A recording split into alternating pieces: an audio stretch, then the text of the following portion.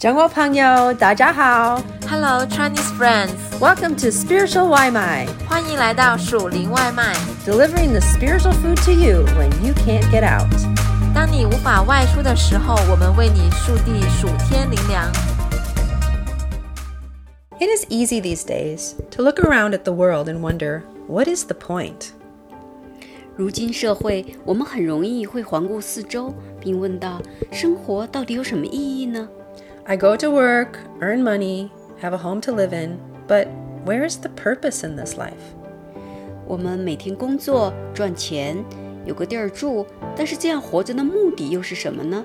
The coronavirus is showing us just how fragile life can be, here today and gone tomorrow. 冠状病毒让我们看到生命竟是如此脆弱，转瞬即逝。The pandemic is also showing us that so many things we do in life really aren't that important. 这次的疫情也显明，生活中的很多事情其实并没有那么重要。We have to ask ourselves, what is the meaning of this life? 我们要问问自己，生命的意义究竟是什么？ Wondering at the meaning of life is not a new question. 探索生命的意义并不是一个新话题， It is something that the ancient people also grappled with.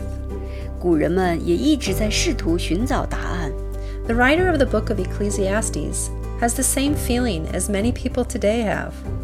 传道书的作者也跟许多现代人一样，有着相似的感受。 He writes in Ecclesiastes chapter 1, verses 2 to 5.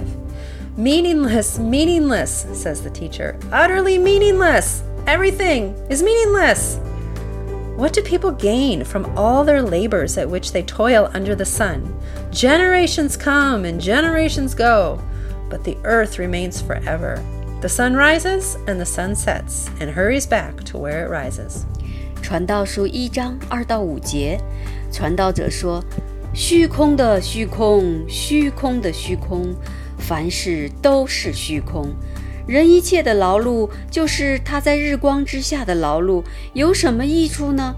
一代过去，一代又来，地却永远长存。日头出来，日头落下，即归所出之地。 My friend Janet was also feeling it. After reading these verses, she wrote this to me. 我的朋友 Janet 也曾有过这些感受，在读了这些经文后，她写信给我。 Is life meaningless? 生命真是虚空的吗？ When I first read these words, tears come down on my face without control. I've believed that these words are true, especially during my gray days. 当我第一次读到传道书这几节经文的时候，我的眼泪情不自禁地流下来。在曾经灰暗的日子里，我的的确确相信这些话语。 Everything is meaningless. 一切都是虚空。 I've heard this message from one of my friends also, as she confided in me that she was considering divorce. 我也曾听到另一个朋友说同样的话，那时他正挣扎着要不要结束他的婚姻。 These feelings of life being meaningless are real. 这种感到生命虚空的感受是真实的。 Days repeating without any refreshment or renewing leads to a moment when many people cannot help but say, Life is meaningless. Everything is meaningless. Death will be coming anyway. 若生活日复一日的流逝，没有任何的变化和更新，终究会让人无奈的叹息。生命是虚空的，一切都是虚空，死亡终将临到。 Why did Janet and so many others like her feel this emptiness? 为什么 Janet 和其他很多人一样都会感到虚空呢？ Janet is a young professional woman. She's intelligent, kind, lovely, and has good friends. 她可是一个年轻有为的职业女性，她有智慧，为人和善，讨人喜欢，有很多朋友。 What would make her feel this way? 是什么让她有这样的感受呢？ She continues to write, Chasing after the outward things of life can be dead and empty. 她继续写道，追求生命的外在事物可能会是空虚而没有生命的。 We often pay too much attention to these outward things and can even judge one another on them.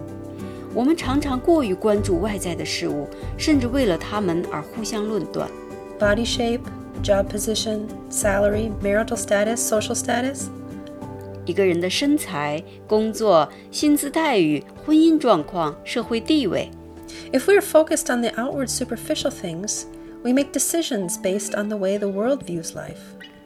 如果我们关注外在这些肤浅的事物，我们就是在根据这个世界的人生观而做决定。This leaves us without life, without hope. 这样带来的后果是没有生命，没有希望。Life seems like a waste of time and meaningless. 活着似乎只是在浪费时间，而毫无意义。We think that if we work harder, make more money, look better, then we will be happier and stronger. 我们觉得，如果工作更努力，赚更多钱，变得更好看一些，我们就会变得更幸福、更强。But wait, is this message real? Is this true? 但是等一等，这是真的吗？是真相吗？ No, it's a lie. What is God's view of this life? 不，这是谎言。那么神如何看待生命？ Have you ever found yourself in this trap? 你曾经陷入过这样的困境吗？ Believing that the outward things in life are the most important?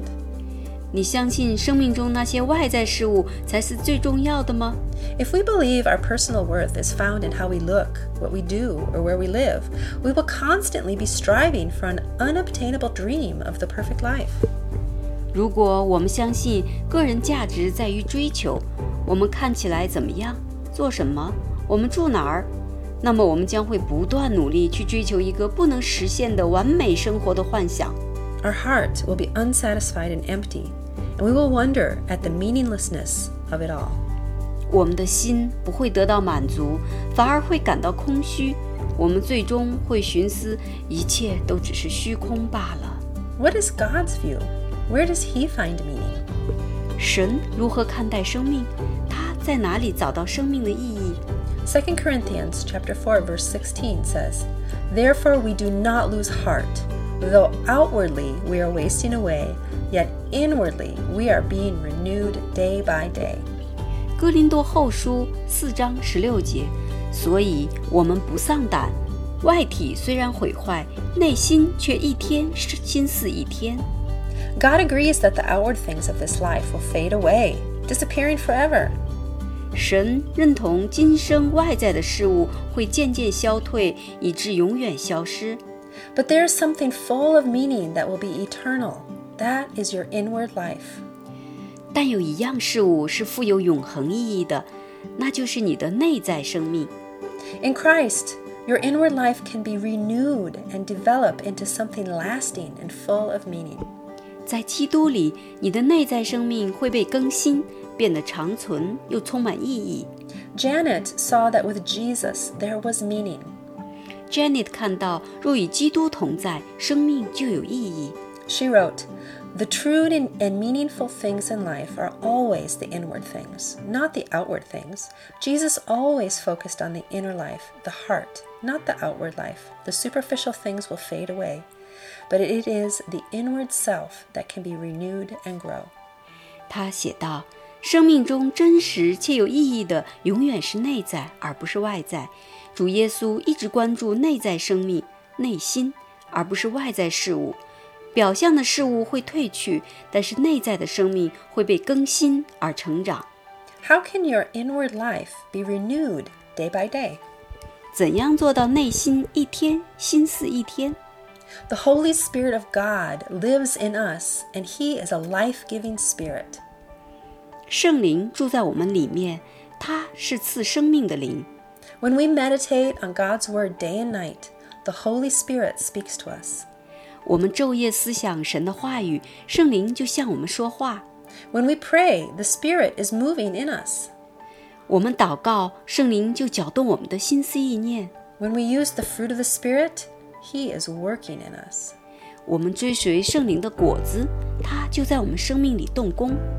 Galatians chapter 5, verses 22 and 23 says, But the fruit of the Spirit is love, joy, peace, patience, kindness, goodness, faithfulness, gentleness, and self-control. Against such things there is no law. 加拉太书5章22到23节，圣灵所结的果子就是仁爱、喜乐、和平、忍耐、恩慈、良善、信实、温柔、节制，这样的事没有律法禁止。Through the presence of God's Holy Spirit, our inward life outshines the outward life. 透过圣灵的同在，我们内在的生命将胜过外在的生活。The fulfillment, hope, and love brought to our souls by our relationship with the Lord is far more rewarding and satisfying than the outward things of this world. 通过和神的关系所带来的满足、希望和爱，比这个世界上的外在事物要大大的有益处和令人满足。You can share your inward life with the world. 你可以向这个世界分享你的内在生命。The amazing thing is that when our inward life is developed, it makes itself known in the outside world. 奇妙的是，我们的内在生命的成长也会彰显于外在的生活里。Others see our peace, joy, and love, and they are blessed by it and want this contentment and meaning in their own lives. 别人会看到我们内在的平安、喜乐和爱，他们因着这些而被祝福，随之也会想在他们的生命里拥有这种满足和意义。True love draws people together and opens their hearts. The stone heart will become soft and gentle, the weak heart will be strengthened. 真爱会把人聚集在一起，让他们敞开心扉，坚硬的心会变得柔软，软弱的心会变得刚强。As your inward life is being renewed by the Holy Spirit alive in you, your life becomes rich with purpose and meaning. 你的内在生命被活在你里面的圣灵更新时，你的生活就会充满神的计划和意义。You can become a beacon of hope to those who are crying out, meaningless, meaningless, utterly meaningless, everything is meaningless. 对于那些呼求虚空的虚空，凡事都是虚空的人，你会成为他们的指路明灯。Your life can point them to the God who brings renewal and meaning to every soul. 你的生命会指引他们朝向神，神会更新每一个灵魂，赐予每一个生命意义。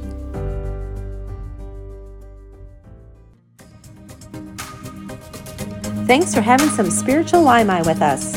感谢你今天属灵外卖， We hope that you liked it and that it fed your soul. 希望你喜欢，令你满足， And we hope you come back for some more. 期待你再次回来。We love ya. 我们爱你哟。